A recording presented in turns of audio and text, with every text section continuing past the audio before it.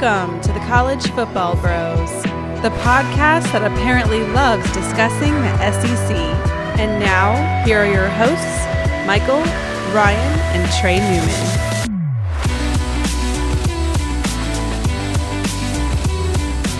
Welcome to the College Football Bros podcast. I am Michael Newman, and I'm joined by the brother who's as talented as Ryan Hilinski. Wow, that's quite a diss. That's me, Ryan Newman. No. He's a 4-star. Come on, Ryan. Let's not start out like this. I'm joined by the other brother who's as beefy as Trey Smith. I'll take it. That's me, Trey Newman. All right. On today's episode, we are going to preview the best conference in college football, the SEC. 10-game conference-only schedule, and that's getting started this Saturday. So be sure you're subscribed, because in a couple days we'll release an episode going over all of those, I guess, week one SEC games. But let's get this episode started with our first segment, Fact or Fiction. All right, I'll get us going here. Fact or fiction? The player with the best chance to win the Heisman from the SEC is Kyle Trask of Florida. This is very difficult. I'm going to reluctantly say fact, mainly because when I look at his competitors, especially in the East, Georgia, they're in a quarterback race at the moment. So I couldn't put my chips all in on JT Daniels or Mathis. And then like Alabama, Mac Jones might seem like the logical choice, but I'm not convinced he'll be for sure the guy the whole year, because Bryce Young might come in and play some action. And then obviously Alabama is littered with talent. You got guys like Mond and whatnot, but I'm most confident, I guess, in Trask and the QB situation at Florida, and I know they'll be pretty good. So that's why I went fact. Okay, I'm going fiction. Trask is as far as the odds are concerned, he is the favorite from the SEC. He's 18-1. Then you got Najee Harris 22-1, and JT Daniels actually 22-1 as well. But I think Mac Jones is the best bet, actually, at 25-1. I know he could get taken over by Bryce Young, like you said, Trey, but he's got, I think, the best supporting cast of any quarterback in the country. And last year we saw him play really well. He played, of course, he played a lot throughout the year, but especially starting those last two games against two really good defenses in Auburn and Michigan. And he threw for 7 touchdowns, 2 interceptions, and 10.3 yards per attempt. So if he can replicate that, and even, I'm sure against the lesser teams, put up even bigger numbers, then I don't see why he shouldn't be in the hunt. Yeah, and it's not like he had a low amount of attempts in those games. It's not like he just threw a couple passes and got lucky. I mean, it was like average over 30 passes a game. So it was high usage success, high efficiency from Mac Jones. Yeah, I was just the way you said it, just the fact that he has the best supporting cast around him, to me, makes it the choice. Trask is going to be great. I love Mullen. I think Trask is going to be awesome. He's got some pieces to work with as well. But there's just no substitute for the receivers and the line that Alabama's going to bring in running game. So, and the fact that they're just, it's going to be very tough for them to lose more than 1 or 2 games, obviously. So they're going to guarantee success. So that's something you have to factor in for Heisman as well. Okay. Next question. Fact or fiction? Mike Leach is the best new hire in the SEC. So this was close. This is a toughie. To me, it was between the two Mississippis. This is him and Lane Kiffin. But I'm going to say true. Say he was the best new hire. Just right, at this point in his fact career. Or fiction, Ryan. It's fact or fiction. Can you just use the verbiage? Yeah, come on. Excuse me. Affirmative. Well, you stated it like, Mike Leach is the best new hire in the SEC. So I was like, oh, that's fact. He is. Excuse me. It's fine. I forgot what game we're playing.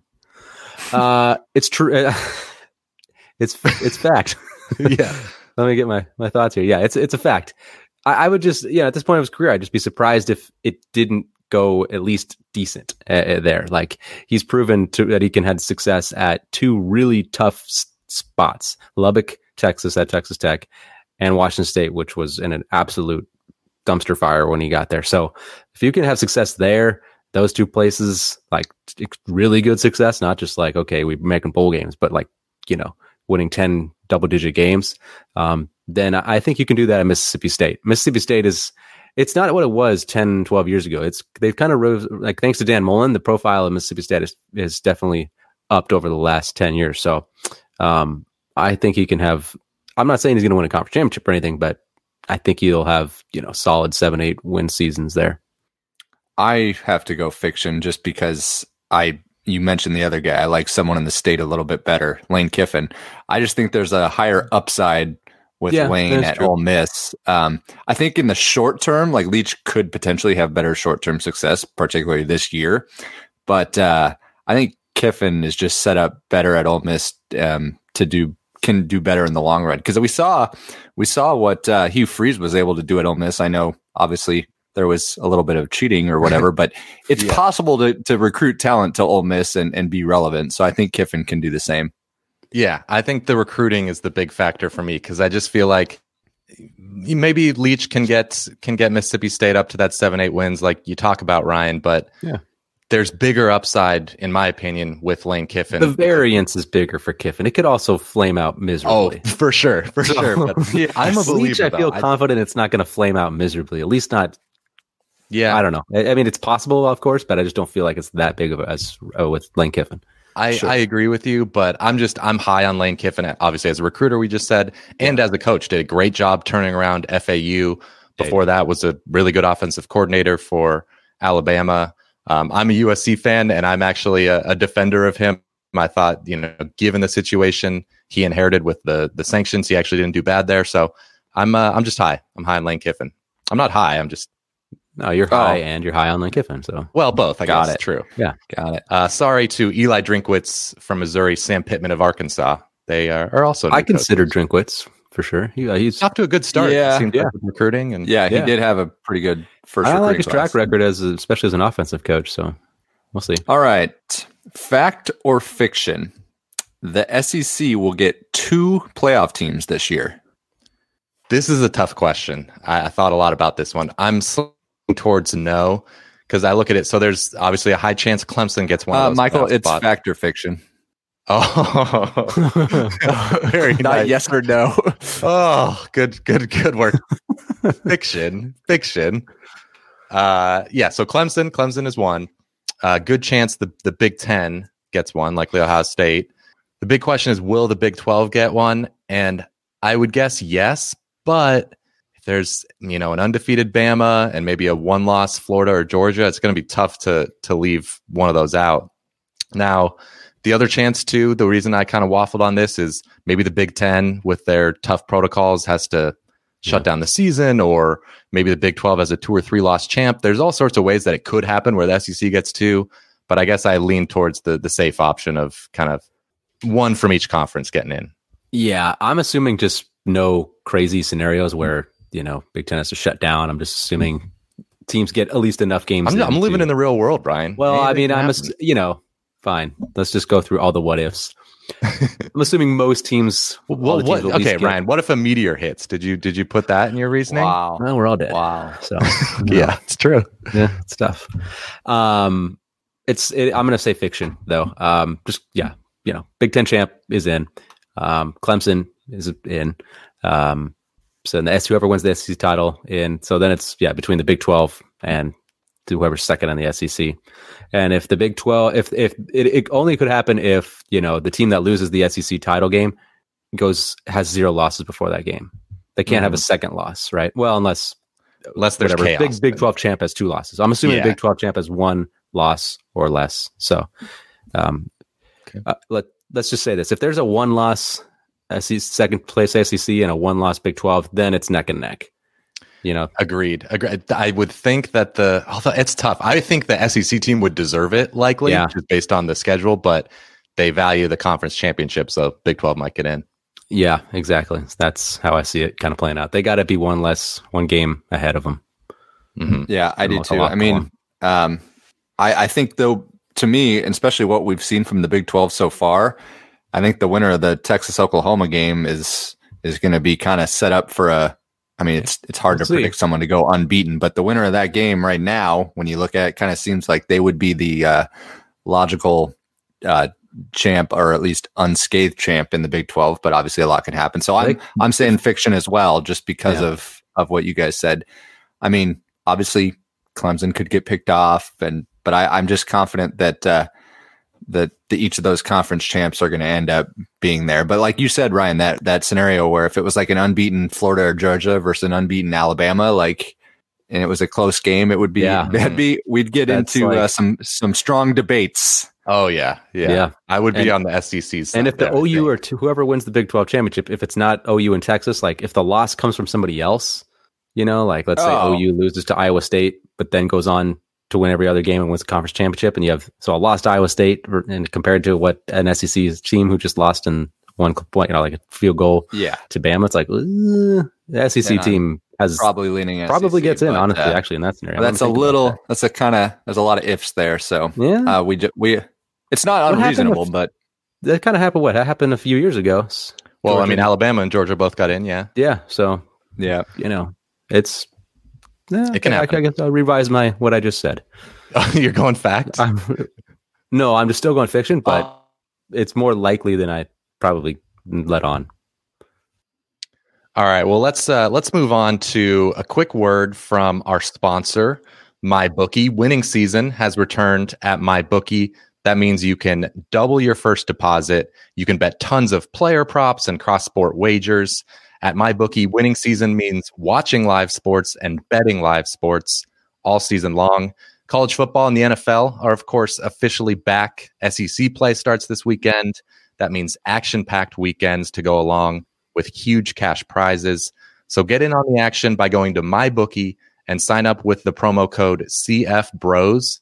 That's one word, all caps, CFBROS, to double your first deposit up to $1,000 in free play money.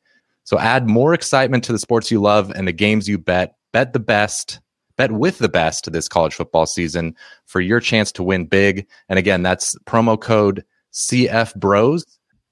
Your winning season begins today only at MyBookie. All right. Let's do it. SEC games this weekend.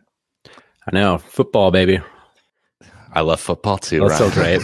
It's been a little light on the games, I mean, it's been kind of I'm super glad to have college football back, but it hasn't been like the greatest some games. Appetizers for us. Yeah, some nice appetizers, but no, where's the encores here? Well, yeah, we got more of a full slate this weekend. Okay, so let's get everybody ready for this weekend by previewing all 14 teams in the SEC, and we are going to start with the SEC West. So number one, no surprise, tier one. We're going to put all these teams on tiers. So the first tier from the SEC West is only Alabama. Their over-under is 8.5. The over is a minus 170 favorite, Trey. So the Tide, they missed the playoff for the first time last year. So Saban has to be squarely on the hot seat, I would think. Yeah, for sure. He's coaching for his job. He really is. But no, they seem poised to get back this year. I think Nick will end up surviving. The big storyline this offseason has been the quarterback, obviously, since Tua has departed. It's Mac Jones. Just got announced he will be the starter, but true freshman Bryce Young, the highly touted player, you think he'll at least get some snaps and maybe even play a little bit more as the season goes along. We've talked about it earlier. Mac Jones, he played pretty dang well and put up some big numbers, especially towards the end of the last year when he was forced in when Tua went down. But with the lack of spring ball, you would think that Mac Jones will get most of the reps early on. So I'm really not worried about quarterback play either way, just because the offense is stacked around either quarterback. I mean, arguably they have the best offensive line in the country. Guys like tackle Alex Leatherwood, running back Najee Harris. You got Devontae Smith and Jalen Waddle on the outside. I mean, both those guys averaged over 17 yards per catch. And Alabama, they're so stacked at receiver. When you lose 2 first-round picks, it really doesn't even matter. When they lost Romo and Judy, it's like it's just so they're fine there. Defensively, the reason that they maybe quote unquote regressed last year was a little bit because of the defense. They had a lot of injuries, so that played a big factor. I think they're going to bounce back in a big way this year. Dylan Moses returns. He was one of those guys that was injured all last year. 2 of their leading tacklers were freshmen last year. They should only improve. Really, the only question mark I maybe see is on the secondary. You've got Patrick Surtain, who's probably one of the best corners out there, especially in the SEC. But outside of him, everyone's kind of a new piece. So they'll just fill him in with blue chip talent. But if that secondary can gel, they'll be great. So overall, I got to go over on the Tide, primarily because one, they look the best, but I also don't think the West is as stacked as it's been the last few years, at least in the last five years. Yeah, I agree with you. Even though the over is the heavy favorite on the betting line here, it's like minus 170 on this one. I can't not go with it. I just can't see them losing 2 games. Because like you said, I don't think the West is quite as dominant. So they're going to have one of the most experienced teams. They're the most talented. They have the most experience. I mean, I'm not sure what there is until I'm a little worried just about the defense maybe regaining some of the gel that they had from before. Just maybe also because I think maybe the depth on the defensive lines maybe not quite at the level where they might have had it in years past. They do get LeBron Bray and it's a lot better than last year. I know that's the thing. It's better than last year, no doubt about it, because they'll get Ray and DJ Dale back. But it's just if there's one thing that worries me, that's not a huge worry at all, it would be that, because that slowed them down last year. But it's hard not to like them a little. I mean, Shane Lee and Christian Harris are still there too. They might not even play as much. Shane Lee's like third string, I think. Yeah, that's the thing. Like, you have a guy who played great last year who's probably not even going to have to play a whole lot. So I don't know if I would say great, but yeah, well, he played. Exactly. Performed admirably for a team that won a major bowl game. So I'd take him on my team. Yeah, so. At Nebraska, we'd take him for sure. Yeah, I'll take anybody. I'll take the kicker, probably linebacker for them. Yeah, I'm with you guys. I mean, we've said enough about the offense being maybe the best in the country, but yeah, I just think that defense is going to take such a massive step forward with, the young guys they were able to play on the front 7, and just bringing guys back from injury. Josh McMillan's another guy at linebacker coming back. And I'm really excited about the 2 true freshman edge rushers, because the pass rush needs to get better if they want to, be that national championship team like they have been in past years. And Will Anderson and Drew Sanders, watch out for those guys. They're apparently looking really good in camp. So, all over Alabama's over. Let's go to tier 2. Yeah, so into tier 2, the first team that we have is the Texas A&M Aggies. Their over-under is set at 7. With the over being the slight favorite. So Ryan, what's your take on the team in College Station? I like A&M. I do. I think they're going to keep on improving. I like what's going on there with Jimbo Fisher, Kellen Mond's solid. But to win this bet, they got to go 8-2. If you take the over, I mean, that's tough. And one of those games is at Alabama, so that's a very, very likely loss. So you're telling me they got to go 8-1 in those other games? I think it's just asking too much right now, especially, with some of the losses that they had. They just lost their best receiver in Jamon Osborne, who opted out. That is a gigantic loss. We already know. Yeah, that's such a big loss. Yeah, because they don't really have a ton after him, so that he was really a key piece.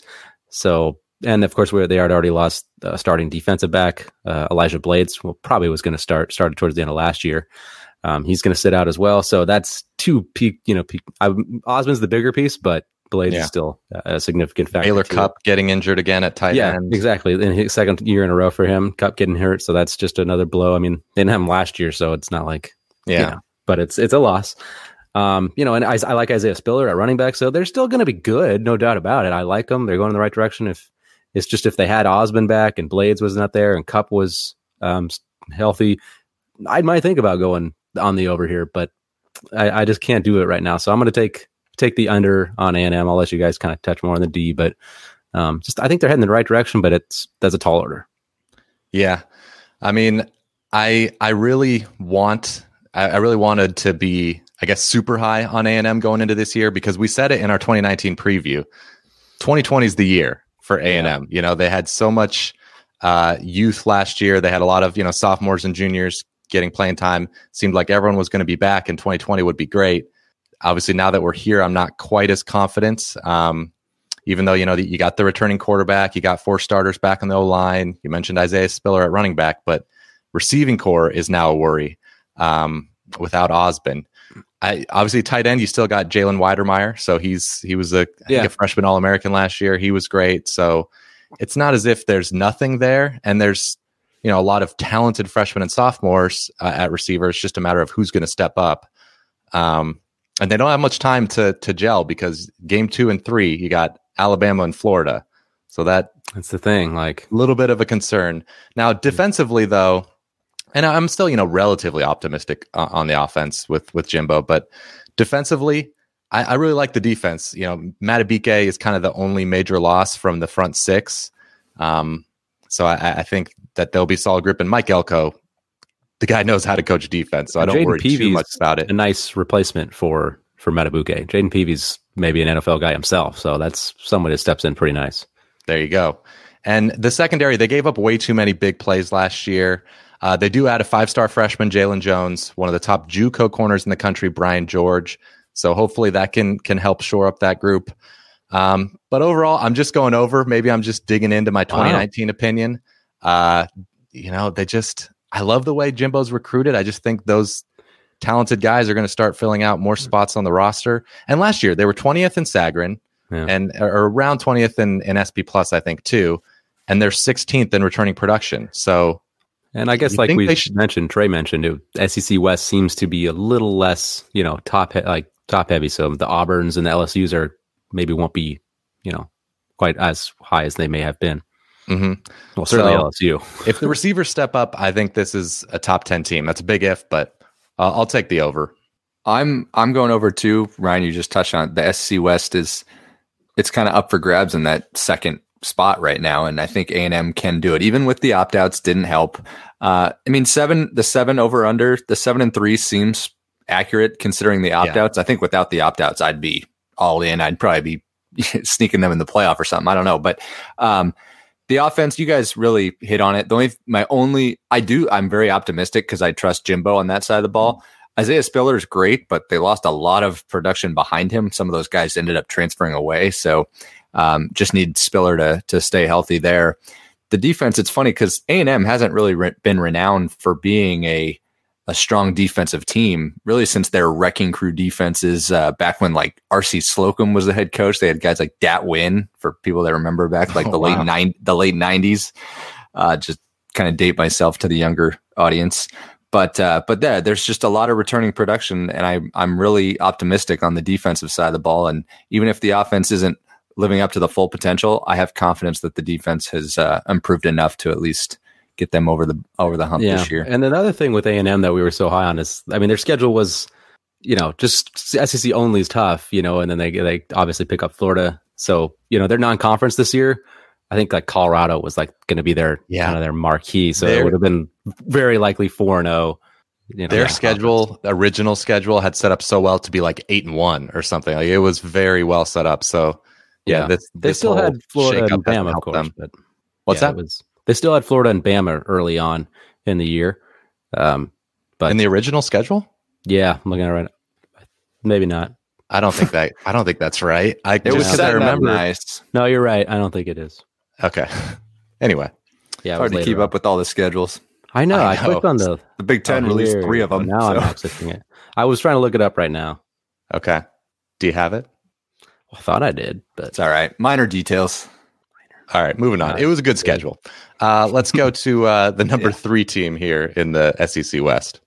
Yeah, we got the Tigers of Auburn here. They're over under set at 6.5, with the over being favored there. So, Michael, what do you think of Gus Malzahn's group?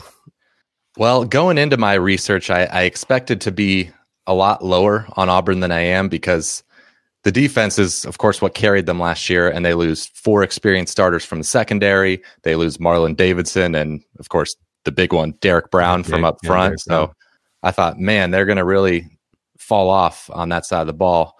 I actually think the defense won't take a huge step back. In the secondary, even though there's a lot of losses, the projected starters all got a good amount of playing time last year. The linebacking core is loaded. Of course, KJ Britt, the leader there. Owen Papo, the former 5-star, could break out. And on the D-line, I think Big Cat Bryant is a guy that's going to see an uptick in sacks with more opportunities. and they just have, some talented players that seem like they could break out. So I trust Kevin Steele to have a good defense. Offense is where I have major questions. Bo Nix, he's kind of polarizing. So the upside he has is huge. I acknowledge that. But as a freshman, he was relatively inefficient. And, of course, he'll get better. And he's got 3 returning receivers and Chad Morris coming in to call plays. But I'm not yet counting on him to be a top 5 SEC quarterback. Like I think some people have that opinion. So especially with 4 starters gone on the offensive line. So I'm going to go under. Like all of them practically. Yeah. Auburn. Yeah. I got to lean under too. I like the offense. My major concerns are, you just touched on it, Michael, the offensive line. They basically have to be rebuilt. Not an ideal situation. And with Bo Nix, maybe he can take that sophomore leap, and I'm rooting for him too, because I enjoy watching Auburn when they're good. But he had 5 games last year where he was around 50% or less. So he's really going to have to be more consistent for Auburn to get over the edge or over this win total, especially because you kind of laid out of some of their defensive losses. You touched on the D-line losses. The one encouraging, there was a linebacker you also didn't mention, Christian Tutt. He's a good kind of a nickel back kind of guy. Yeah, that's true. But the fact that they have to kind of rebuild on both the trenches, the offensive and defensive line, that's what kind of made me go under, as well as they draw 3 ranked teams from the supposedly weaker East Division, which maybe not so much weaker this year. So that's why I had to go under. I agree with you guys. I'm going under here. It's the same reasoning: offensive line, defensive line. I just when you aren't able to consistently protect the quarterback, when you're not consistently able to run, I mean, I don't know. It's just going to be it's extraordinarily hard. I do like the skill talent. I mean, I like Seth Williams. They got Schwartz. They got some good pieces there. But unless you're a magician like Lincoln Riley, it's tough replacing all that experience up front. So. I just see this team as slightly worse than last year. I mean, I think defense will be slightly worse, and I don't think the offense will really be a whole lot different. So I just don't see it. I'm not seeing a huge jump. Auburn, though, right now is kind of my 2021 team. Like, they've got a lot of youth and a lot of talent that can really develop, that I think they could be the team next year. Like, I think they'll be strong. Yeah. Well, Auburn also has a tendency to do the opposite of what you think they're going to do. So maybe they'll just be great this year. Maybe this is the year. Absolutely. And the thing is, we're all going to be wrong. We all took under, right? We're all going to be wrong if Bo Nix lives up to the hype. If he does that, then they're probably going over. Even with I think they go at Georgia and at Alabama this year. That's rough. They have a tough slate. Okay, let's go to, we're still on tier 2 here, and the last team from tier 2 in the SEC West is the defending national champions, LSU. Their over-under is set at 7, so 7-3 is the expectation. The over, though, is a minus 145 favorite. What do you think, Trey? I mean, even before the COVID opt-outs of Jamar Chase and Tyler Shelvin, they lost a ton. It's been well documented from last year's title team. I mean, over a dozen players got drafted, including, of course, Joe Burrow. They lose the co-offensive coordinator, Joe Brady. Dave Aranda's gone to Baylor, the defensive coordinator. I mean, that is a lot of turnover to be really good again. I know that they've recruited very well, but that's a lot to ask. There's going to have a new offensive line is most likely going to have to protect Miles Brennan at quarterback. He was okay in mop-up duty. He did what he had to. But thinking he'll be able to take a giant leap similar to Burrow is just totally unrealistic. Outside of Terrace Marshall at wideout, pretty much LSU's whole offense is going to be relying on a lot of young talent that they've recruited. Defensively, they bring back Bo Pelini, defensive coordinator. It's going to be a tall task for him this year back in the Bayou, transitioning them to a 4-3. Now that Shelvin opted out, most of the line is going to be brand new and basically auditioning this fall camp. Pelini doesn't have to worry about the secondary, though. Derek Stingley had a ridiculous freshman year. He could have been drafted after his freshman year high. He'll lock down his half of the field. So I'm not too worried. Jacoby Stevens at safety is also very good. But for me, overall, I just don't see them getting to 8 wins to beat me. Especially since they have when you look at the preseason kind of schedule. They have 4 top 10 teams. I just think they fall back and go under. Yeah, I mean, the line does seem a bit high when 8 does. It takes 8 to beat you. But I will say though, like, yeah, they're going to regress, but let's also try to remember, like, they were so far ahead of a lot of people last year. Like, they were so much better. So it's like they have some room to fall while still being like dead even on the playing field before they start falling behind teams. So maybe now it's just a little more. I almost think it's just like a totally different team, though. It's not even like if you're just kind of adjusting from last year, it's going to be hard to adjust far enough. But yeah, I think it's going to be like last year was like I'm not going to say one hit wonder, but it was just like out of the variance of what's normal there. So, right. They'll still come back and be a good team this year. No doubt. They have a ton of talent.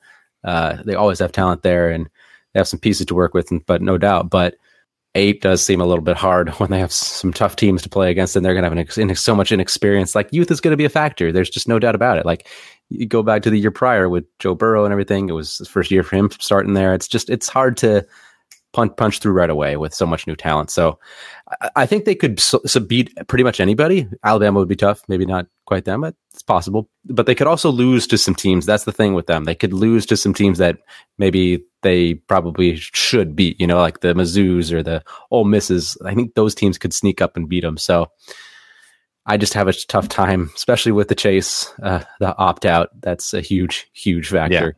And Shelvin, those are just gargantuan pieces. Yeah. So literally gargantuan by Shelvin standards. But yeah, so I'm going to take the under, even though I like LSU. I think they're still going to be good. It's just 8 is a lot. Okay. I'm going under as well at plus 115. That's another thing is the odds. Money. Yeah. Yeah. Plus money is makes it an easier choice for me. And I'm actually going to make that my lock in the SEC. Yeah, I really thought about that with that value. I forgot to say my lock. Oh, you're locking in LSU as well? Yeah, sorry. Okay. Oh, wow. We almost had a sweep there. Well, at least we won't have pie on our face for that if we don't. Honestly, I was expecting you guys to be even more negative because that's just when anyone talks about LSU this offseason, it's just, oh my gosh, all that they've lost. And which makes sense because it is insane what they've lost. But even though I'm going under, I'm making it my lock. I'm going to try and make the case for if they do go 8-2, 9-1, here's how it would happen. And it's not crazy, even though obviously I'm not picking it. So on offense, with the system that Ensminger has, he was, the offensive coordinator last year. Maybe they should be treated like Ohio State and Oklahoma, where kind of no matter how many guys they lose, the system is just going to make sure that they're pretty good. And we didn't even bring up the tight end. You got Terrace Marshall, the tight end, true freshman, Eric Gilbert. He's a stud. He should be amazing right away. Yeah, he could be the Derek Stingley of the offense, having a great freshman year. And then on defense, secondary still great. Jabril Cox coming in from North Dakota State could shore up the linebacker group. He looks to be really good just based on the way everybody talks about him and what he did at North Dakota State. And then up front, they've always got a good D-line. They recruit so well. So that's the case for going 8-2, but so much. I can't treat them like Ohio State and Oklahoma just yet. Yeah. One more. If they do it with Miles Brennan this year. If they do it this year with so many new uncertain pieces, then okay, I'll buy in. But yeah, that's reluctant. I agree with that. Okay. Tier 3. Yep. Our first team in Tier 3 is Ole Miss. They're over under set at 4. Ryan, lead us off. What do you think of Ole Miss here? Yeah, the Rebels, Lane Kiffin taking over here. I think he can do pretty well here, especially this first year. There's some talent to work with, so I'm going to go over on this one. It helps having Arkansas and Vanderbilt both on the schedule, so I think they can get a couple wins there. That's nice. Well, Arkansas might be improved. But I know we've kind of touched on some first year head coaches and we're like, first year, this is kind of a tough situation for a first year head coach. But I think I'm just a little higher on this team than maybe I guess I am on some others. Kiffin, he has got pieces. I think Matt Corral is kind of got the leg up right now at quarterback. He seems to maybe fit more a little bit of what Lane Kiffin wants, but I do think we'll see some John Rice Plumlee for sure. They could definitely have some 2 QB packages going on there, which I'm sure they could have success with. Plumlee is we all know he's a fantastic runner. But it's not like Corral can't run either. So He's got good options there. I think he's got some pieces. And then, their center, they did lose Eli Johnson. He did opt out. So that's that one hurts. But they still got 3 other guys coming back with starting experience on the line. Elijah Moore is a good wide receiver. Jerry Ely, I like him at running back. He's versatile, dude. He's awesome. He's a great player. So I think, there's things that you can get creative with, I think, with that offense. And I think Kiffin has the mind to do it. Defense was pretty horrible last year. I'm not gonna lie. But I think they can get better. Chris Partridge is the new defensive coordinator. He came in from Michigan, kind of learned under Don Brown, who's knows what he's doing on the defensive side of the ball. So hopefully he can turn that out around a little bit. The interior of the line is the thing that kind of worries me, ability to stop the run. But they do have some good edges. There's Sam Williams and Ryder Anderson on the edges are a pretty nice duo. Williams had 6 sacks last year, so. I think the linebackers are probably the best group that they got. They all got coming back. So the secondary is also a little thin, but so middle group linebacker okay. D line, if the middle is okay, they can hang in. Then they could have okay defense. Like it could get better. They don't need to be awesome, just better. I think it could get better. Yeah, they played a lot of young guys in that secondary, so it's hard for it to be much worse. And bring up the good group of linebackers, Lakia Henry back, Momo Sanogo. So. There's, some pieces. It's not going to be a great defense, definitely not, but hoping for improvement. And like you, I mean, I love Lane Kiffin, so obviously I believe in what he can do with the offense. So yeah, I'm gonna go over. Yeah, I love Lane Kiffin as well. Jeff Lebby coming in from UCF as the OC as well. That they can blend. And we saw what Rich Rod, a different system, but Rich Rod was able to have that offense kind of humming. So I don't see why that would really regress at all this year. I don't even know, Ryan, if you mentioned Elijah Moore at receiver. He's another weapon. Was he the one that peed in the end zone? He is, yes. Yeah. That's what he's famous for. That's good. That's good. No, but it's just weird because last year they actually had a pretty good pass rush and got a lot of sacks and pressure, but the overall defense was pretty poor. So hopefully they can develop something to generate some more pass rush this year. But I'm just, as far as year one for Kiffin, I'm just not overly optimistic. I'm leaning under. They might push, but 4 of their first 5 games are against ranked teams, and they've only won 1 or 2 conference games the last couple of years. I think they'll be improved, but not ready to take the next step in year one. Yeah. Okay. All right, here. What do we got? Next squad. We got another team here from Tier 3. We got Mississippi State. So we got Mississippi's right next to each other here, with the over-under set at 4, with the under being the huge favorite there at -210. That's just kind of ridiculous. Michael, what do you think here on Leach's squad? Yeah, I mean, I'm not super high on them. I do think Leach is a good coach, obviously, and KJ Costello coming in from Stanford, I think, is a very good quarterback. Though Leach released the depth chart, and Will Rogers, a true freshman, is actually technically a co-starter. You got the or there, but Costello, he said, is very likely gonna be the starter. So we'll see how much that means throughout the season.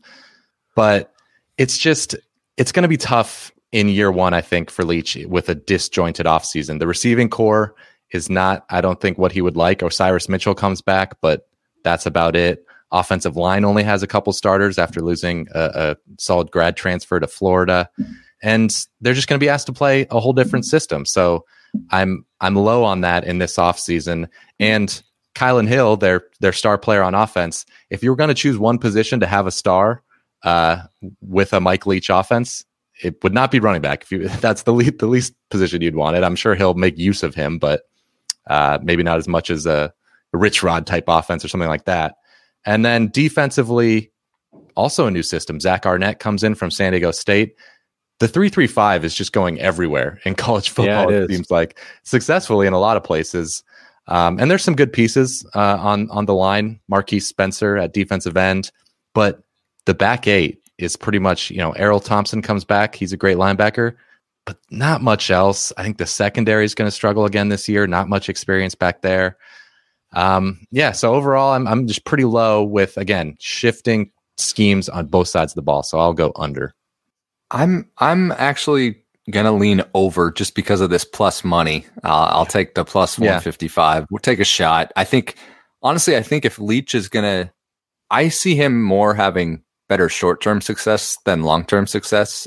That's just my personal opinion. And I think the marriage with Costello can work. Costello's experienced, and I think they'll be able to kind of throw it all over the yard. And this year, I think they'll be able to score obviously enough, and they might even scare some defenses and might beat someone unexpected. Like Leach always tends to just pull a rabbit out of his hat like once a year, just kind of out of nowhere. Like Washington State would give Oregon a game out of nowhere. So, you touched on Kylan Hill, Michael. I'm really anxious to see how Leach uses him. I feel like he's too good of a player not to use, but obviously he won't be used in the traditional running back way that he normally would.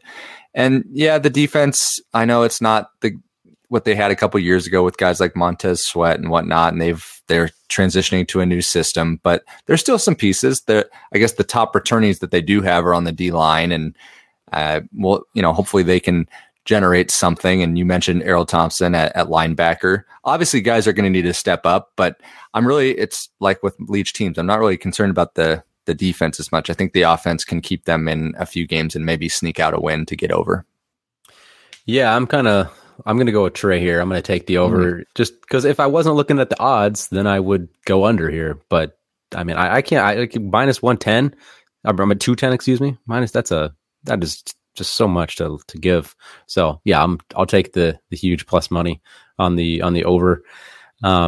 I could see success. I really could. I don't think it's that far fetched when you talk about Mike Leach's offense, spreading it out. I just think it's, with Costello at quarterback, who's a proven commodity, his big arm, I think he could actually, do decent, at least surprise some folks, maybe present some unique challenges into that conference. They get Vandy, Arkansas, Missouri, all coming to Starkville.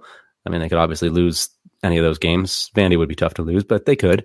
So those three, I say if they get those three, I can see them winning, stealing a couple others. So yeah, it's possible. I'll roll the dice and say over. Sure. And even if they do go under, let's say, I'm right and they end up going under. Leach took a while to get going at Wazoo, so I don't think it certainly wouldn't be time to panic. Like he was, I think in even year 3, he was 3-9 there. So eventually he got it going though. So we'll see what happens at Mississippi State, but let's move on. They were pretty horrible when he got to Wazoo. That's not quite apples to apples there. Yeah. There's more to work with in Starkville right now. Tougher competition though, too. Yes. Yeah. All right. Tier 4, we have alone in Tier 4 is Arkansas. Their over-under set at 1.5, and the under is a minus 170 favorite. What are your thoughts on the Hogs, Trey? Well, the good thing for Sam Pittman, the new coach there, the Razorbacks pretty much have nothing to lose this season. There's obviously zero expectations with an over-under at 1.5. They haven't won an SEC game in a couple years, but I like his coordinator hires. Everyone was concerned about Sam Pittman, but then he brings in a good offensive coordinator, Kendall Briles, for the offense. We know he can move the ball there, and now he's going to work with Florida transfer Felipe Franks. His defensive coordinator is the former Mizzou coach Barry Odom. Solid choice. I like the coordinator hires there. Offensively, I touched on Franks at quarterback. They also have Rakeem Boyd. He's an underrated running back. Yes. Major concern for them, though, is the offensive line, especially going up against 10 different SEC defenses this year. That'll be a challenge. But there's some pieces at the skill positions to at least help them. Defense has been a disaster the last few years. They lose some key pieces on all 3 levels. Hoping that the highly recruited transfer Xavier Kelly from Clemson can have some success for them on the D line. They also got one of the best names in the country. Their linebacker Bumper Pool. He's a solid linebacker. But when I look at it, we talked about that guy on the podcast. I feel like when he was getting recruited. Oh, that's right. A couple years ago, and we told the story of how it happened. Like his dad essentially would love to play bumper pool, which I guess is a game that's similar to billiards, and he just bet some guy or something. Like, I bet you I'm going to name my kid Bumper Pool or something. I don't know, but he did it. It's a bold move, but I like it. But when I look, sorry to interrupt. As far as no, I mean, hey, it's all right. It's a good sidebar for Arkansas here. But they're going to be battling Vandy for the SEC cellar. Unfortunately, they don't even get them on their schedule, which kind of sucks. So that's kind of one of the reasons why I had to go under. They drew all the tough teams from the Eastern Division. I just don't see them getting 2 wins, so I had to stay under. I agree. Got to go under. Good hires. Seems like they can hopefully get it going in the long term, but they're dealt too tough of a hand here with the short off season. At least they do have some pieces coming back on that defense. There's a good amount of production coming back. So hopefully that side of the ball can take a jump. The offense, it's hard not to get better from where they were last year. So maybe both sides can get a little bit better. I do think the offense will. Kendall Briles, he's great. He's a proven commodity. They have a solid quarterback. Franks isn't, amazing, but he's a solid quarterback, way better than what they've had. And Raheem Boyd is a really good running back. Outside of that, though, not too confident in their offensive repertoire. So I'm going to go under, just asking 2 wins against, it's going to be 2 big upsets. They're going to be big underdogs. And, last year, only 2 of their SEC games were within 1 score. So they were getting beat down by pretty much all the SEC teams there. So I just can't see them getting to a couple. So going under. I'm going under too. If there's any coordinator that can work some magic with an offense and do the best that he can with a short off season, then I think it's Kendall Briles. What he did at FAU was super impressive. But I don't know. Yeah, the schedule is just too brutal, so I got to go under. Yep. Okay, let's take a look here. If you're watching on YouTube, by the way, subscribe to our podcast on YouTube, helps more people find the show. Let's take a look at our tiered rankings for the SEC West. So just recap that. So tier 1, tier by themselves, of course, is Alabama. Tier 2, we've got A&M, Auburn, and LSU. Tier 3, Ole Miss and Mississippi State, the Egg Bowl tier. And then tier 4, unfortunately, all by themselves, Arkansas. Any possible changes we could make to that, or what did you guys think? No, I think I really don't. In terms of maybe order, I think 2, 3, and 4 could just be totally interchanged. I could make a case for really all of them, or especially A&M and Auburn. But no, I don't. I think these are accurate. No one could debate these. It's impossible. Well, yeah. I kind of think so. That's why I asked the question. You could debate the order, like you said, but the tiers, they kind of make themselves. Yeah, you could. Some people will want to make the argument that LSU should be on the first tier with Bama just because they are the defending national champs, and it's hard to, they don't want to put them down until they've actually proven that they should be down, I guess, in that sort of way. Right. But if you just kind of throw away last year, which is, I guess you don't have to completely throw it away, but just look at what they have coming back. It's just, we obviously all agree this is where they should be, but I think some people would want to make the argument that they should be up there at the top. That's fair. Okay. Let's move over then to the SEC East. And this first tier makes itself as well. The order is the only question between Florida and Georgia. Let's see. We went with Florida as number 1.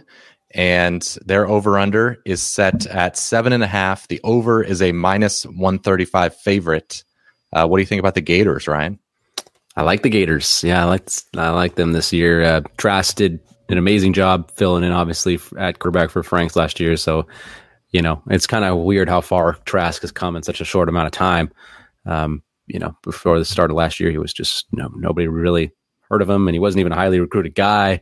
So he just shot onto the scene here, and credit to him for doing that, but also credit to Dan Mullen for developing a backup quarterback like that. It's going to be a good offense. Kyle Pitts, maybe the best tight end in the country, coming back. He's a huge piece. First round draft pick next year. They got Trevin Grimes, Kadarius Toney, 2 good playmakers on the outside, a few starters on the O-line. Maybe they'd like to see a little more balance this year. Last year, they were a little pass heavy, probably compared to especially the year before, where they had more success running. But they were good offense either way. So however you get the yards is however you get the yards, as long as you get them, I guess. But I think they would prefer to have a little more on the ground game next year. They were 13th in the SEC in rushing yards per game. That's not ideal. But I do expect that to improve.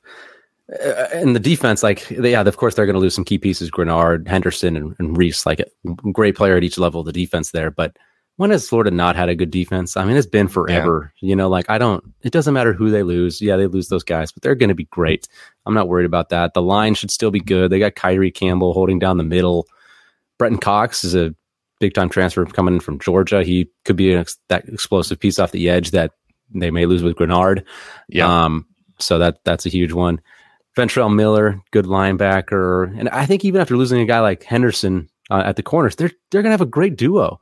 They really are. I mean, Marco Wilson's experienced, redshirt junior. He'll be kind of the experienced corner, but he's good. He's got all SEC performer in him. Kyer Elam, he's the young guy who played last year as a freshman. He's could be the next really good Florida DB. So there's talent to work with for Mullen. The defense is going to be good. Mullen knows how to coach offense. This is a good team. I mean, they've proven it the last couple of years. So I'm going over. I like Florida.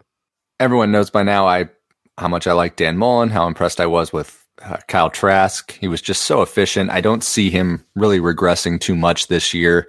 He does lose Freddie Swain and Van Jefferson on the outside, but like you said, they still got Grimes and Tony there. So they're so spread out. I think they lost like 3 or 4 receivers that are in the NFL, but like, yeah, Ryan, you said they spread out the ball so much that it was like they all had around 600 yards. There was like a ton of them. It's like, so they're and Ryan, you touched on the concern maybe with the running game. They bring in the Miami transfer Lingard. They got Damian Pierce. He's going to need to step up.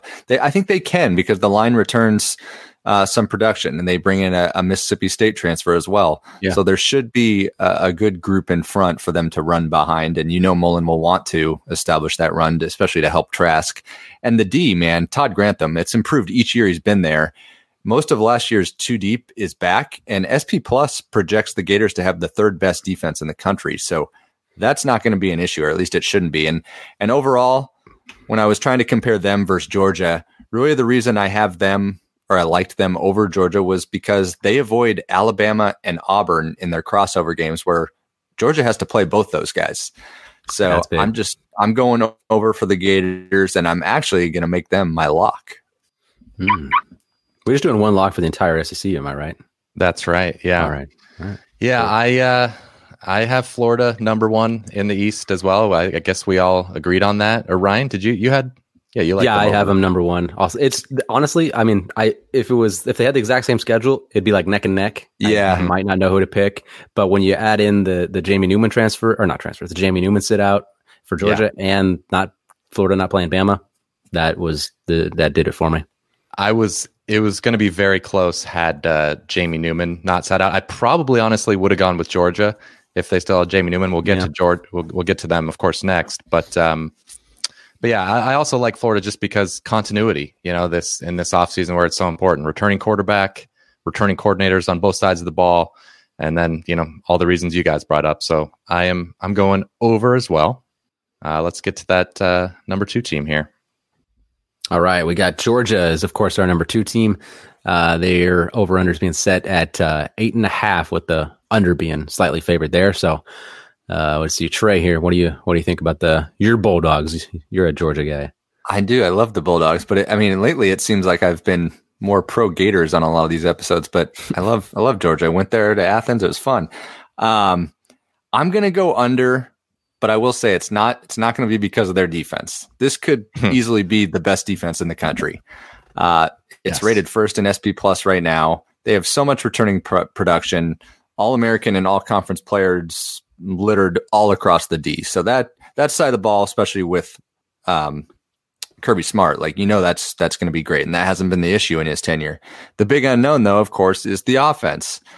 They've kind of averaged in the 25 to 30 range in terms of offensive ranking in Kirby Smart's tenure. And now they're going to have to break in a new offensive coordinator, Todd Monken. And like we just mentioned, all offseason, we thought it was going to be Jamie Newman at quarterback. He opts out. So then they've got JT Daniels, the SC transfer coming off of an injury. Or you've also got Dwan Mathis, the redshirt freshman. Reports are he's been looking great and solid, but again, he's going to be he's a redshirt freshman. He's got some whoever it is, they got weapons. You got George Pickens, great receiver, but I do got to admit, after him, there's just going to rely on young blue chip talent. I'm sure someone will step up, but they don't have those big time receivers that they would need for maybe an inexperienced quarterback. We kind of said that last year. We said, oh, someone will step up. And I guess eventually George Pickens did, but it wasn't a great receiving core last year. No, I'm not. And looking at the preseason, I'm not really super excited about the receiving core. And then the biggest issue, though, is the line. They have to replace over 600 snaps from last season. It's not the greatest recipe. So I'm just a little discouraged with the offense. Obviously, they have so much recruiting talent that they've acquired, but they need it to start coming to fruition here. So with me being a little wary for the offense, and they'd have to go 9-1 or 10-0 to beat me, I have a hard time seeing that, especially with their schedule playing Alabama, Florida, Auburn. So I had to lean under. Yeah, I'm going under. I mean, I don't have a hard time seeing 9-1, 10-0. I think their upside is unlimited. 10-0 is pretty tough. Yeah, 10-0 would be tough, but it's possible. I know it's possible. It is. Just because the defense, I mean, it's insane. It is the best in the country. There's too many guys to name because it's the it is too. Like there's 5 stars that are backing them up. Guys are going to break out too. That like Nakobe Dean at outside linebacker, maybe Nolan Smith as a pass rusher, both like 5-star guys. Tariq Stevenson, a former top 50 recruit, he's supposed to have a huge year as a corner. So there's just no weakness anywhere on the defense. I mean, the stars are Jordan Davis at nose tackle, Monty Rice at linebacker, Richard LeCounte, of course, in the defensive backfield at safety. There's still guys you're not even mentioning. That I know. really I know. It's ridiculous how good they're going to be. So no weakness there. Offense, like Trey said, has questions. I mean, some good things. Running backs, maybe one of the best groups in the country is Amir White and James Cook. But I guess, everywhere else, offensive line, losing 3 starters plus Cade Mays transferring. Receiving core, we brought up the questions there. Dominique Blaylock on top of that, out for the year again, unfortunately. Trey McKitty, the Florida State transfer tight end, is, I guess, kind of questionable to start the season with an injury. So I don't know. And I'm not high, just getting to the quarterback discussion. I know JT Daniels, it seems like maybe is not the favorite to start now. That's kind of changed, but I'm not high on JT Daniels. To me, potential is there, but the potential that he's Jacob Eason 2.0, I think is also there, and I unfortunately don't mean that as a compliment. It's not terrible, but right. I just need to see it from him before I believe that he's going to live up to the 5-star billing. With at Alabama on the schedule, I think 8-2 is more likely than 9-1. Yep. We're in agreement there. I've kind of been talking about the offseason about how I was never like super high on Jamie Newman. Like I know he was going to come in and he's a good quarterback. Wasn't trying to deny that, but I just didn't think he was going to come in and be, all that and a savior. But I did think he's better than JT Daniels and Mathis. That was not really a decision in my brain. So that's just a huge loss and at the most important position. And I don't see how it can't cost them one game, at least one game. So with Jamie, I probably would have guessed maybe 9-1 would have been their most likely record. Without him, I would have, yeah. Without him, I would say probably 8-2 is probably their most likely outcome. So the defense is amazing. It's going to keep them in every single game, but the offense might lose them a game because they just can't quite put up enough points. So, like if they're going to go win at Alabama, how do they keep up with Alabama? With the over/under at 8, would you guys be more surprised if they won 7 or 9?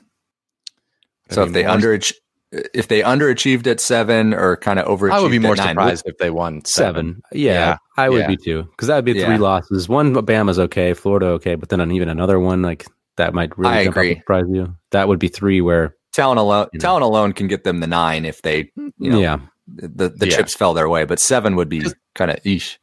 Yeah, because there is still the possibility. Again, we're lowish on the offense, but there's a chance that Todd Monken just opening things up, it kind of unleashes all that talent, and it just they skyrocket. Like maybe LSU, it's like of course, the U's looking pretty good. Yeah, maybe if you have a number 1 defense, like even if you just have like a slightly above average offense, you can be a really good team.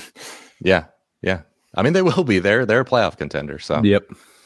All right, let's go to the second tier. Yeah, second tier. Our number 3 team in the SEC East is the Tennessee Volunteers. They're over under set at 5, with the under being the slight favorite. Michael, lead us off. Okay, so they were 8-5 last year, but they won 6 straight to end the year. So that's, they're kind of a trendy pick this year to take a big step forward, in part because of that. And I can see why. The offensive line is stacked. All 5 starters coming back, including Trey Smith, who's just as beefy as Trey. And they bring in Cade Mays, we just mentioned, coming in from Georgia. He is eligible, so that's a huge addition there. They've got so much talent up front.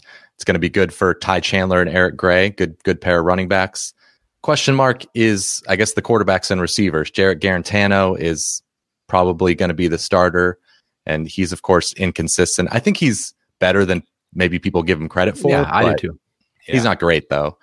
And the receiving core, I mean, Josh Palmer is kind of the only known quantity. Other than that, and it's not like he's some star.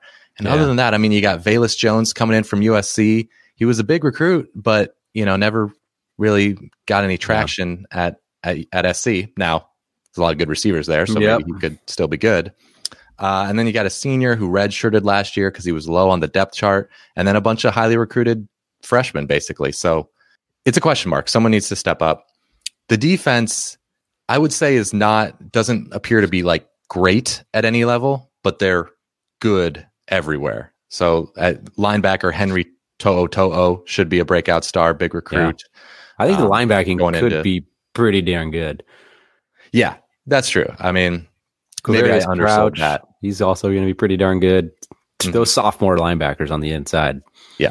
Pretty spicy. Yeah, so maybe that could be a great group. But the biggest question, according to Jeremy Pruitt, is the pass rush after losing Darrell Taylor.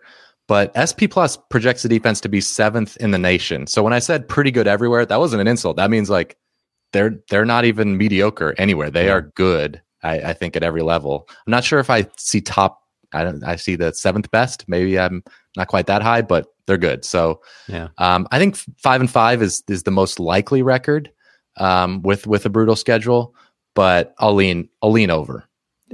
Yeah, I'm with you. I think I'm in the same line of thinking as far as the record. 5-5 most likely, but I'll go over. I think 6 is more likely than 4 at this point. Especially with the over you get plus 100 there. It's a little better odds. So definitely going to lean with the over. For me, I love offensive lines. I think that's just one of it's just so important. When you have a group that can lead you like that, it makes it so much easier on every part of the rest of your team. Makes it easier on your quarterback. It makes it easier on your running back, receivers. Makes it easier on your defense because you can sustain further drives, so the defense doesn't have to be on the field that long. I just think it's so vitally important. And Tennessee struggled with that for so long. Their offensive line was it's crazy horrible. How quick they've turned it around. I know, but Pruitt has done that's maybe the most impressive job. Like of any position group in the country, like in the past couple of years, that group has turned around like crazy to have them come this far. So not like they were some incredible unit last year, but with all these things they have coming back, they're going to be hard not to be very, very good. So I like the improvement there. I think the ground game is going to get better.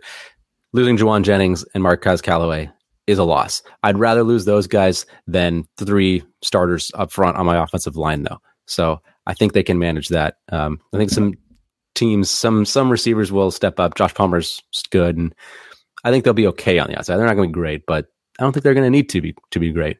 But I like the defense. I know those in Darrell Taylor's that hurt, but Kevon Bennett might step in and kind of help fill that role. But their D-line should be rock solid. They return 6 guys with significant playing experience. 5 of them are seniors. The one sophomore was started last year, played a ton. They're going to be good against the run, good against the pass. Bryce Thompson's a great corner. I mean, they're good. I see this group being even better than last year that ended up winning 8 games. I know they kind of had a softer schedule-ish on the back end, but I still think they're good enough to definitely get to 5 and more likely 6 than 4. So yeah, over. This play is kind of me just being stubborn because of what you touched on. Right? They won 6 games in a row to end the year, but it was not very difficult at all. They squeaked out the bowl win against Indiana. They could have easily lost. I mean, to their credit, they won those, but I knew that they were going to be one of those trendy teams in the offseason. And then they had those couple of weeks where they were just recruiting really, really well. But obviously that won't really affect this year. But they were one of those hot teams. So usually with that, I like to go play devil's advocate and play the under. So I'm being a little stubborn there, and I'm going to play the under here. I do think they're improved and they're on the rise, but I don't really actually foresee 6 wins. I mean, obviously it's possible, but especially when you consider they draw the top teams of the West. They play Bama, Auburn, and A&M. It's a pretty tough slate. That's on top of Georgia and Florida. Like the schedule is not fair. That's a tough schedule for them, drawing those guys in the West. But in my eyes, they're similar to Georgia in the fact where I really like their defense, but the offense just has something to prove for me. Before I fully buy in. They might be a year away. So I love Rocky Top, but maybe not this year.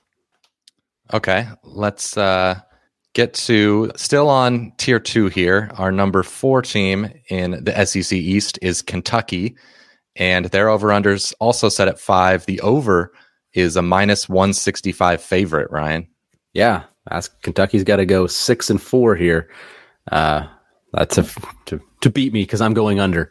Okay. It's mainly because of the odds. I mean, I was a flip flop. I think they're going to be a solid group here, but I'll take the plus money on the under. There's tough games on their schedule. I mean, they open at Auburn, you got Georgia, Bama, at Florida, so they play the 3 best teams easily in the conference right now or this year. So that's a tall order. That's very likely 3 losses already. So that's tough. And then they got at Tennessee. That could be a big swing game as far as where the lines we're talking about here. But they could definitely steal one of those games, maybe 2. But they could also drop 1 or 2 games that you're not quite expecting them to. So just not confident in the offense. Of course, how could you be really? They did come up with some magic last year with Lynn Bowden, just filling in. That was pretty awesome to watch for the last back end of the year. He was pretty awesome. He gave him a nice spark. Terry Wilson seems to be the guy coming back from that injury. He might not be totally 100% from that injury back, so that's a little bit of a concern. But he's supposed to be the guy. We're still waiting to hear on Joey Gatewood on his eligibility, but I wouldn't expect him to. I mean, it's already the season's here now, so if I was Gatewood, I would just redshirt and play next year. But we'll see what happens. They do have a good O-line. I'll say that. Kentucky should have a great O-line. They should have a very good O-line. They do lose an all-SEC guard and Logan Stenberg, but that's the only guy. They still got a lot coming back. Maybe losing Bowden's rushing ability will kind of hurt a little bit as far as their ground game, because they did rush 278 yards per game last year, which I think they're going to be hard-pressed to match that. But they're still going to have a good running game. There's really no doubt about that. So, and then defense, they have a good. Of course, they're going to have a good defense too. I think the linebacking group led by DeAndre Square in the secondary that was kind of thrown to the fire last year. That group should probably take a step forward.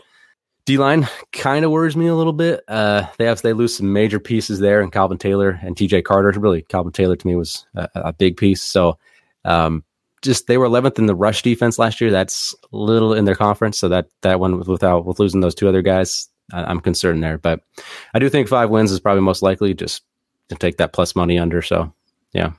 I'm going to go over. I got to give credit to Mark Stoops. I just did not foresee Kentucky being a player a few years ago, but look what they've done. I mean, it just seemed like an impossible place to win, but he's built a pretty solid SEC East squad. The last 2 years, they've had success in different ways.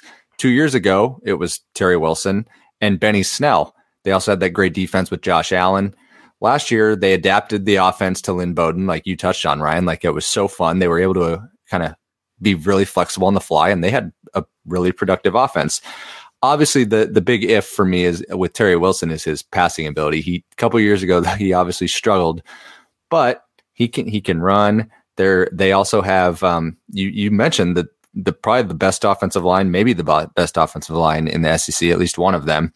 I guess that's a little aggressive. Alabama's They're right there. Pretty good, but they're a force. Good. So I'm actually, even though I don't love Terry Wilson, like the way that they've worked that offense the last couple of years, I'm encouraged.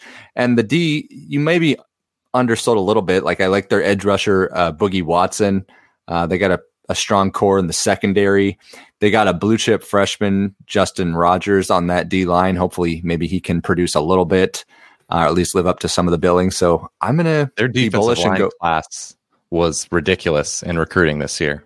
Yeah, Yeah. they're freshmen. So this is why I'm, future wise. No doubt. But maybe one can show something this year. But so I'm going over. Yeah, I thought a lot about this one because I like Kentucky. I think the defense should be very good again. You guys brought up all the reasons why. They've also got a cornerback transfer from LSU, Kelvin Joseph, who's now eligible.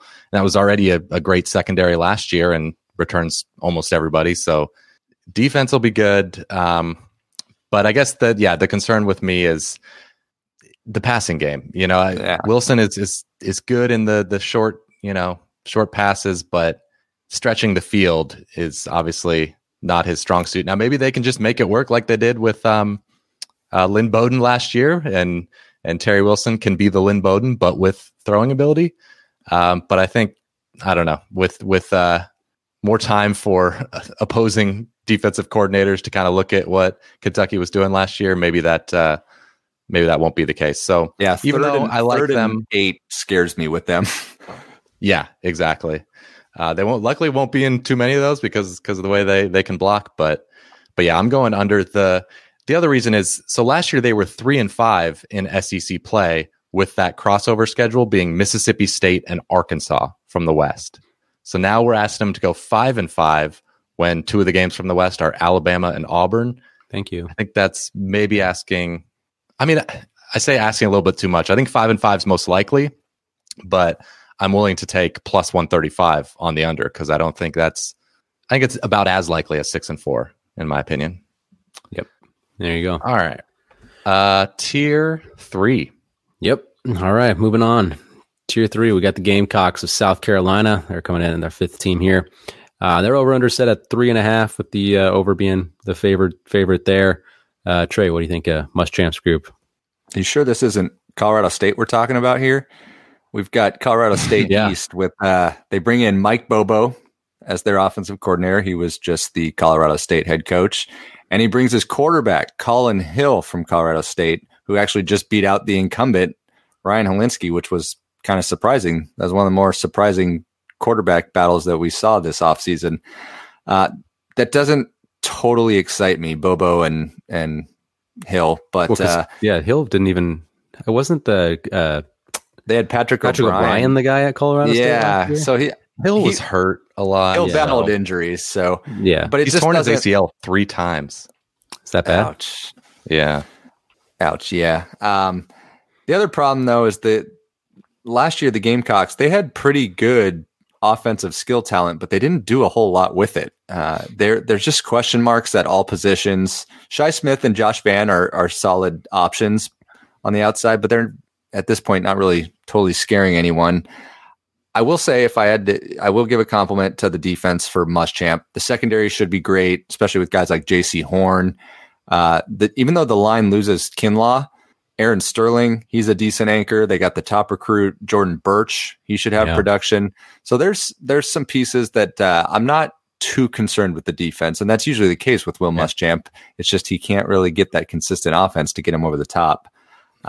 But I just got to go under because of that offensive question marks. And like every year with South Carolina, they're the schedule challenge. They might only be favored in 3 games, and they just have to play tough crossover games. So I got to go under. Okay, I'm higher on South Carolina than you. It sounds like probably because I'm higher on the offense, because I like Colin Hill. Like I was surprised that he is the starter, preseason going into game 1. But it doesn't surprise me. Like I thought he might overtake Helinski at some point during the season, because when healthy, Colin Hill was fairly efficient at Colorado State, and he will be a massive upgrade, I think, to not necessarily what Helinski is now, but what Helinski did his freshman year, because 5.8 yards per attempt last year, like he struggled big time. So I think quarterback play will be a lot better, and especially because the offensive line. This might be Will Muschamp's best offensive line he's had. Now that's not saying much at all because they've been terrible, but hey, it's progress.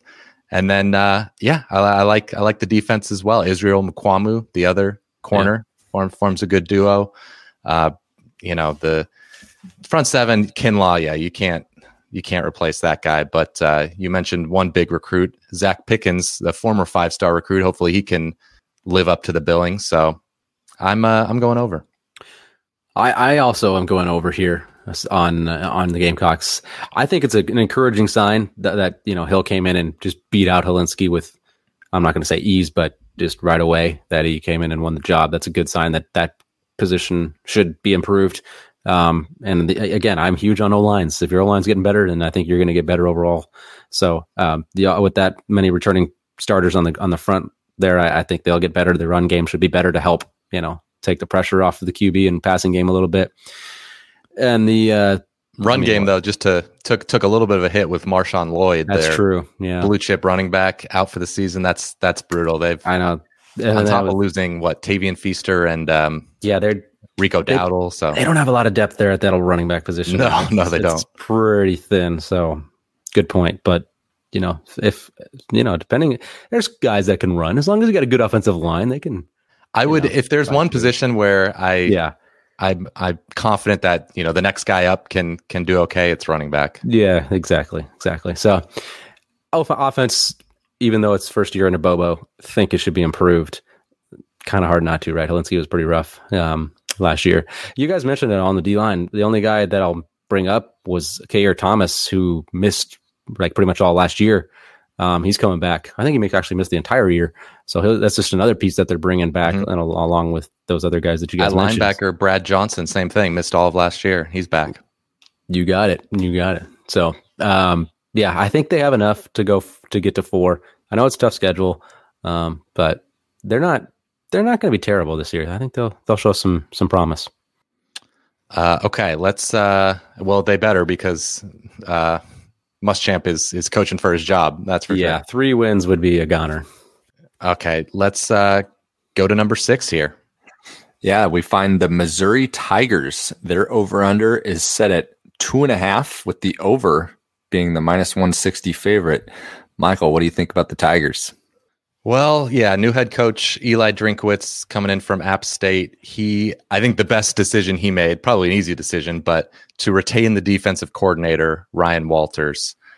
He's, I think, maybe the most, we've talked about him in the past couple of years. I think he's one of the most underrated coordinators in the country. Doesn't get talked about at all. He doesn't, but he should. They've finished top 25 in SP Plus defense each of the last 2 years, which is they've gotten much, much better for Missouri than they were in years prior. They've got 5, and there's a good amount coming back. They've got 5 players who ended the season as starters on that front 6 back, including Nick Bolton, who kind of came out of nowhere last year. To Jordan Elliott, the only loss. Yeah, up front. Yeah, that's the big loss at D tackle, Jordan Elliott getting drafted. So that's a big one guy to lose, but that's why their win total is 2.5. They don't need to be perfect everywhere. But yeah, Nick Bolton led the SEC in tackles in the regular season last year. He's known for being really good in coverage. They also lost Cale Garrett, of course, was a amazing linebacker, but he was injured for most of last year, so it kind of counts as half a loss there. The glaring issue, the nuts and Boltons of it. I don't know about that. Anyway, the only glaring weakness I would say on that defense is losing 2 starting corners. Offensively, hard to get much worse than they were last year. Sean Robinson it's not a guarantee, but he's the likely starter as we speak right now. He's the transfer from TCU, sat out last year, and he's a dual threat, which is nice. I think he could be decent. He was playing hurt in 2018 for TCU, but still showed some promise. So there's some upside there. And Drinkwitz did a good job of kind of replenishing the talent in the receiving corps. Got a transfer from Virginia Tech, Damon Hazleton. He's productive, so he can step in right away. They got Kiki Chisholm. Not sure how you pronounce it yet because I haven't seen him play, but was extremely productive in Division II and apparently has a chance to be their number 1 receiver right away. Good running back, Larry Roundtree. So there's some reasons to like them, some reasons to think that Eli Drinkwitz can make something happen. Now, something happen is relative. 3 wins is all I need here to get a win, so I'll go over. I agree. I don't think it's asking a whole lot for this Missouri team to get to 3 with a consistently good defense in the same system. That's, they're going to be solid. A guy you didn't even mention, I think that's going to be, he didn't even start last year on that defense, but he certainly played a lot towards the end. Is Stacey Brown. He's going to be kind of a nickel back for them, kind of do it all type of guy. And he's might be one of their best players on that defense. And he could take a big leap as coming as a sophomore.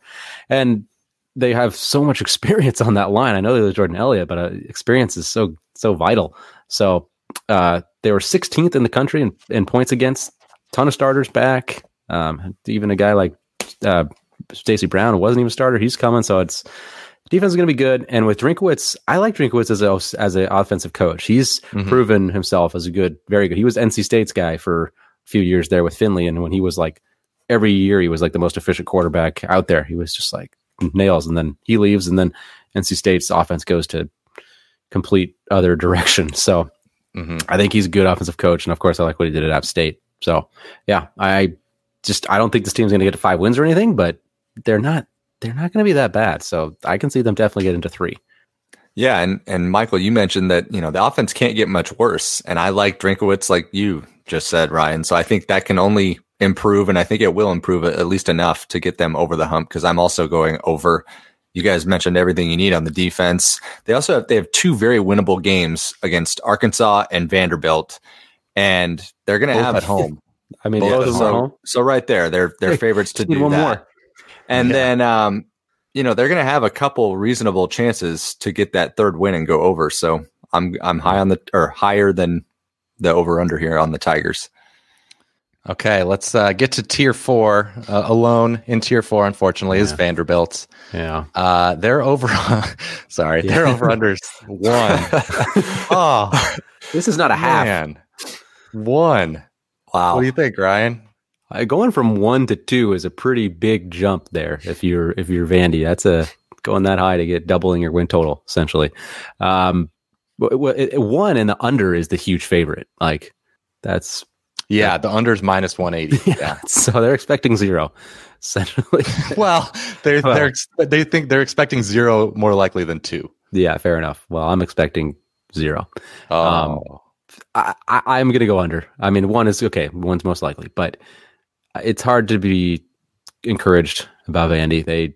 They were. I was already low on them going into this year, but now they had 4 offensive linemen decide to opt out of the season, and like they were all. 2 of them were going to probably be at least starters. All 4 of them were at least competing and had playing time lined up. So one of them, I think, was the Michigan transfer. When you lose that much production up front at a place like Vandy, what do they have left on that line? It's going to be atrocious. It was already atrocious. That offense was terrible. They were nearly 50 yards per game worse in total offense than the second worst team in the conference. Like a huge gap to them. They were under 300 yards of total offense. Only Rutgers, Georgia Tech, and Northwestern were under 300 yards total offense as far as Power 5 teams. So remember, Rutgers. Georgia Tech was switching from an option offense to, and then Northwestern was, they were garbage. So that was bad company to be in. So hey, QB situation. Fans, aren't you glad you stuck around for over an hour to listen to this? What's the former athlon? Why am I blanking on his name? Mitch Light? Yeah, sorry, Mitch. Yeah. Yeah. Sure he's used to it by now. QB situation is, it's the worst in the conference. I don't think there's any debate. They're looking at a true freshman 3-star from Texas. Ken Seals is maybe the leader right now, but it's up to it depends on the guy you ask. Yeah, there's 3 or 4 guys. There's 2 true freshmen. 4 guys. They brought them all in at this one class, like 4 guys, 2 JUCOs, I think, and 2 JUCOs, 2 freshmen. Yeah, it's bad. And they lose Keyshawn Vaughn. Keyshawn Vaughn was awesome. Well, they lose the big 3 offensively. They lose Keyshawn Vaughn at running back, Jared Pinkney at tight end, and Kalijah Lipscomb at receiver. Yeah, exactly. And Riley Neal at quarterback wasn't amazing, but he had a lot more experience and proved himself in Division I football than anybody that's coming in here. So, yeah, it's bad. Defense was also horrible, but they do return like everybody essentially. They return a ton, but and they were the second worst in the conference, so they got a long way to go. And I don't know. With that terrible offense, I don't think the D's can win them any games. It's not like they're just going to all of a sudden be good. So 2 would be tough, especially when they don't play Arkansas. So, that's not fair. They should have scheduled. I know they should have matched those teams up. Come on. Yeah, come on, guys. Fair. Yeah, so they're gonna have to be 2 good teams to do this. Like, not seeing it. It's too bad. It's crazy how fast they fell. I mean, they were in a bowl game a couple years ago, so that's too bad. I got to go under 2 just because I can't see 2 wins. The new offensive coordinator Todd Fitch has a lot on his plate. I think like Ken Seals, if he's the guy, I'm not saying he can do a whole lot this year, but he was very productive in high school in Texas. So maybe you call him a 3-star, but he was, I think, pretty highly recruited. Yeah, he might not be all end all this year, but I think there's some hope for him, at least in the future. I'm not totally discouraged. He might be thrown to the wolves this year, but I just mean as a 3-star guy coming in with no surrounding talent, offensive line is going to be abysmal. You lose the biggest 3 weapons on your offense. Like, it's all right. What you did in the state of Texas as a high school kid, you're going to have some tough games. It's at least a piece to maybe potentially build around. At least I hope so for Vanderbilt's sake. If I had to be more optimistic, the defense shouldn't be. I mean, it's not going to be great, but there's some nice pieces. The back 7 has potential to be pretty good. Overall, the defense last year started a lot of underclassmen, so hopefully some experience will kind of take a step forward this year. Obviously, they're not going to be great, but hopefully they're a somewhat productive unit. But again, with their schedule, I just can't see 2 wins, so I got to go under. All right, you know what? You guys were very negative. I'm going to go over on Vanderbilt. Whoa! So the last time that they were winless in conference was 2014. And now they have 10 conference games instead of 8. So I see 1 win as, I don't know, pretty likely. I don't know where it's going to happen, but I think in 10 games they'll get 1. And especially because I just think this is a season where upsets might be more likely to happen because of the variance that contact tracing brings into play, unfortunately. And yeah, you guys mentioned the defense. Also, in addition to just everybody coming back, they've got transfers from OU and Florida on that defensive line who sat out last year. So I'm going to roll the dice. I think they'll go 1-9, but I'll roll the dice at plus 150 for that enough. Over. Okay, let's recap our tiers here in the SEC East. So, of course, the first tier, Florida and Georgia. Second tier, Tennessee and Kentucky. Third tier, South Carolina and Missouri. And then finally, Vanderbilt. So what about this? Were any possible changes? What are people watching? What are they going to disagree with here? Ooh, yeah. I don't know who's any going to just maybe South Carolina. Maybe some people are a little higher on them than maybe we've shown here. Possible they could be notched up with Kentucky and Tennessee. Okay. But yeah, I mean, it's pretty clear, I think, to us. I would hope most people would agree with us. I'm not sure and seeing anything too crazy. No. What about you, Trey? I think it's fairly clear. I think it's tough to debate that obviously the outdoor cocktail party those 2 teams at the top are going to decide the division. But I mean, I guess if some chaos, like Georgia has a tough schedule, and if they beat Florida, then maybe Tennessee has one of those miracle years they could slide in. But I think it's tough to argue with these tiers. Yeah, exactly. It's just the order. Again, a lot of people would swap Georgia and Florida, which is totally fine. They're super close in our mind. And Kentucky and Tennessee, I can see why I think a lot of people watching are going to really like Tennessee. And they're, I would say, I guess, more proven. Did I say, I might be switching. People are going to really like Kentucky. Did I say Tennessee there? Oh, yeah, you said Tennessee. Yeah. Oh, whoops. I'm brain fart there. It depends on what you want. Tennessee might have the more upside, but Kentucky's kind of been stable the last few years. So right. That is very well put. You saved me, Ryan. Thank you.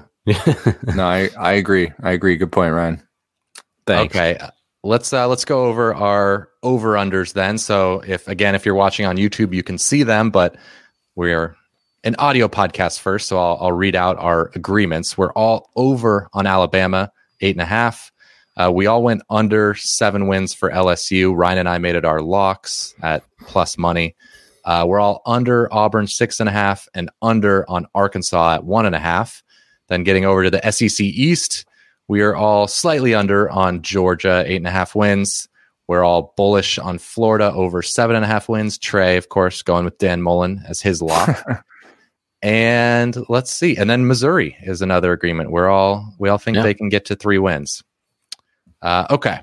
So now, Trey, are you ready to be put on the hot seat? Whew, it is steaming here. All right. All right, Trey.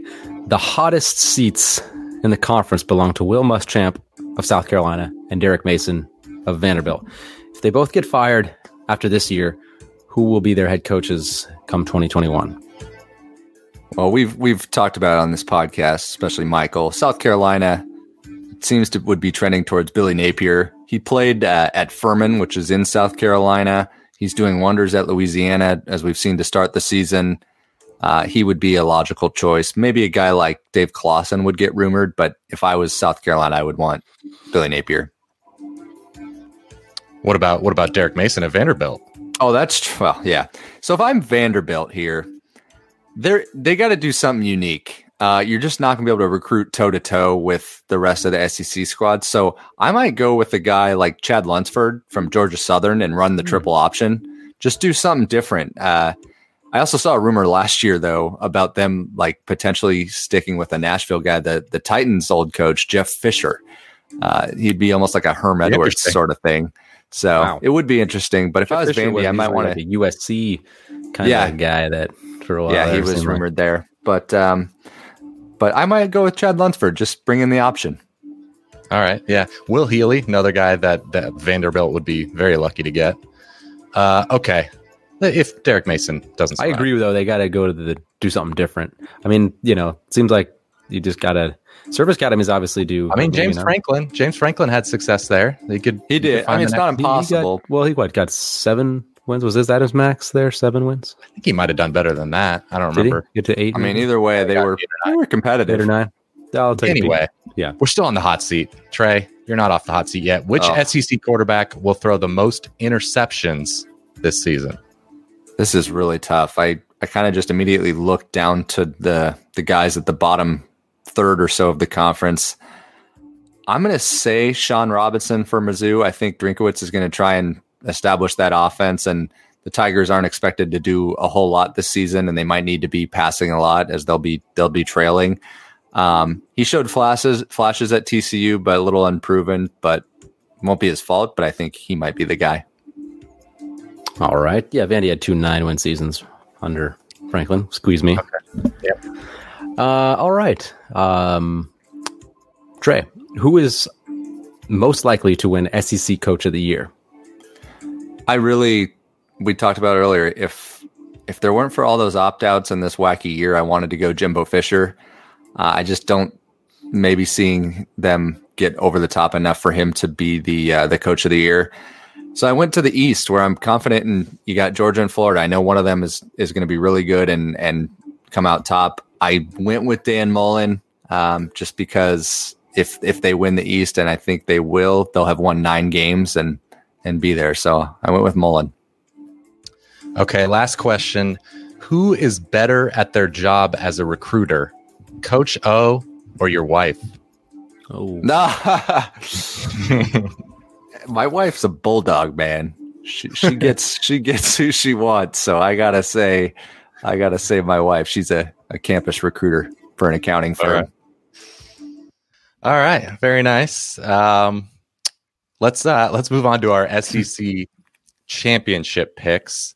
So we're all going the same. We all have Alabama over Florida. So I'll give my rationale first. So obviously I've got Florida winning the East. Like we've said kind of the whole episode, very close with Georgia. Again, Georgia does have the higher upside, but I just like Florida's continuity and avoiding Bama on their regular season schedule. And then Alabama to win the conference. I think it's between them, Clemson, and Ohio State for me as the best team in the country. I 100% ditto everything you said. I wanted to take Georgia, but the tougher schedule kind of did me in. So and then Alabama is just kind of the cream on the west side. Yeah, kind of boring. We're all in agreement. It's the no Jamie Newman. That was also the other factor of not being able to go at Georgia, and Bama is just too good offensively to turn down. So Alabama over Florida. Okay, let's close out the episode here with a questionable finish. Tennessee is a trendy pick to take a big leap forward in 2020. What is a memorable trendy team from years past, and how did it turn out? Yeah, last year Nebraska trendy pick to win the West, and they sucked. Yeah, they did. All right, well, I'm going one that worked out a little better. Washington in 2016. They were. I just remember everyone was big on them. They were coming off of a 7-6 season, but they had some bad luck in close games. They had a ton of returning production. I know SP Plus was big on them, and they ended up going 12-1 and lost to Alabama in the playoffs. So that one worked out. That one did work John out. Ross. What did you say, Ryan? Said good old John Ross. John Ross. Yeah, John Ross. John Ross was. You would think that John Ross was the only player on Washington. Those teams. I mean, it's been different ever since. Oh man, never been the same. No, I'm going to go more pessimistic though. Ole Miss back in 2016, they had those great recruiting classes under Hugh Freeze. They were preseason number 11. They had that great finish, top 10 finish to the year before. They ended up, it just blew up in their face. They finished 5-7, 2-6 in the conference, and then we know what ended up happening to Hugh Freeze and them. All right, so I'm glad no one brought up USC. We've never had failed to live up to expectations. No, never. Who has the best name in the SEC? For me, what I love saying the most is Big Cat Bryant, the Auburn defensive end. It's just so fitting for his position too. Big Cat Bryant, Cat with a K. So I had to go with him.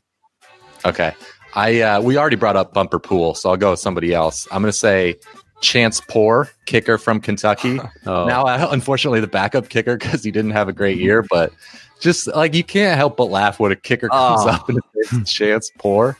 Oh, didn't he? He kind of blew the Florida game last year, didn't he?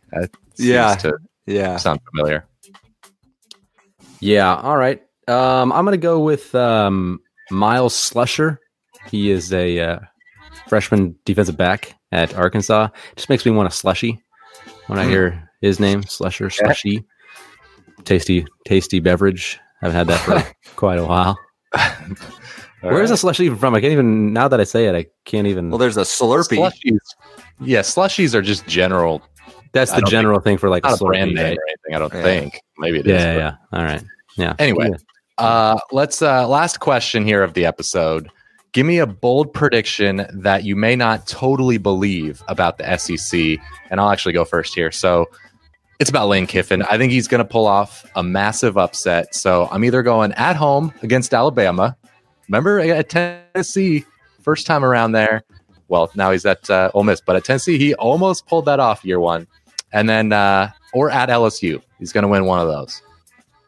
All right. I'm going to say, speaking of LSU, I'm going to say they finished fourth or worst in the SEC West. There's just too many missing pieces. And if you had to look at them just solely in a bubble, forget what happened last year, I think that they could have a big time regression and finish fourth or worse.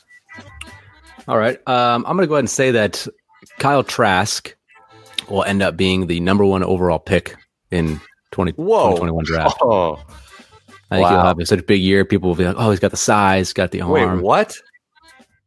Trevor Lawrence? No. Kyle Trask. Yeah, that's why it's bold. Yeah. He doesn't believe it. What? Trask Justin is going to shoot up Trevor the draft Lawrence? boards. Oh, my gosh. Maybe after Trevor Lawrence. Maybe number 2. Just got to forget about T. Lawrence there for a second. I will say though, Ryan, one time we had Ty Hildenbrandt from Solid Verbal on the podcast, and we were talking about that of like who's going to be the number one pick, and I think it was last year, it was before Joe Burrow, and you were saying no, it's not going to be Herbert, it's not going to be Tua. You're like someone's going to come out of nowhere, someone's going to pop up like Kyler Murray the year before, like Baker Mayfield the year before that. Yeah. And sure enough, Joe Burrow. So who knows? Maybe this year. Yeah, man. Don't give me a hard time, Trey. Yeah. Could be Trask. I'm going to stick with it. I mean, I'll bet on Trevor Lawrence, but yeah, I know. At least you went bold. That's kind of what the point. It was a bold prediction, right? I know. I don't necessarily really believe it, but thanks everyone for listening to the podcast. I'm glad that our credibility was good for like an hour and a half until Ryan had to go and hey, watch it. Just watch. Just watch. Oh, this might be. I think this is our longest episode ever, guys. So dude, we've had like 2 in the last couple weeks now. 14 teams and a lot of quality teams to cover. I think we've been talking for like 2 hours or close to it. So kind of tired of you guys. SEC fans enjoyed it. If you enjoy the work that we're putting into these preview episodes, would really appreciate you spreading the word about the show. If you're still listening, you're probably a fan, I would guess. So subscribe on YouTube, share us on Facebook and Twitter, share the episodes, trying to grow. So every little bit helps. And we will be back in a couple days with a much shorter episode, I'm sure. We're going to preview week 4. So we will talk to everybody then. You've been listening to the College Football Bros. If you have any questions for the next podcast, email them to collegefootballbros@gmail.com. To keep up with the brothers on social media, like them on Facebook at College Football Bros, follow them on Instagram at College Football Bros, and for their commentary on Saturdays, follow them on Twitter at CFB Bros. Thanks for listening.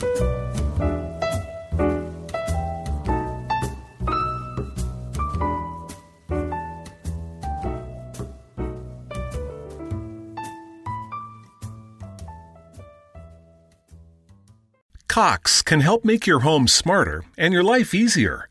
Now you can use your Contour voice remote to connect to your home life cameras so you can view them right on your TV screen using simple voice commands. That makes it easy to keep tabs on what's happening around your home right from your couch. Need to keep an eye on the kids when they're playing outside? Just say, "Show me my backyard camera" into your Cox voice remote and watch them while you're in the house. And if you're waiting for a delivery and want to make sure it's there on time, no problem. Just say, "Show me driveway camera" to check on it with your Home Life HD cameras on the TV screen while you go about your day.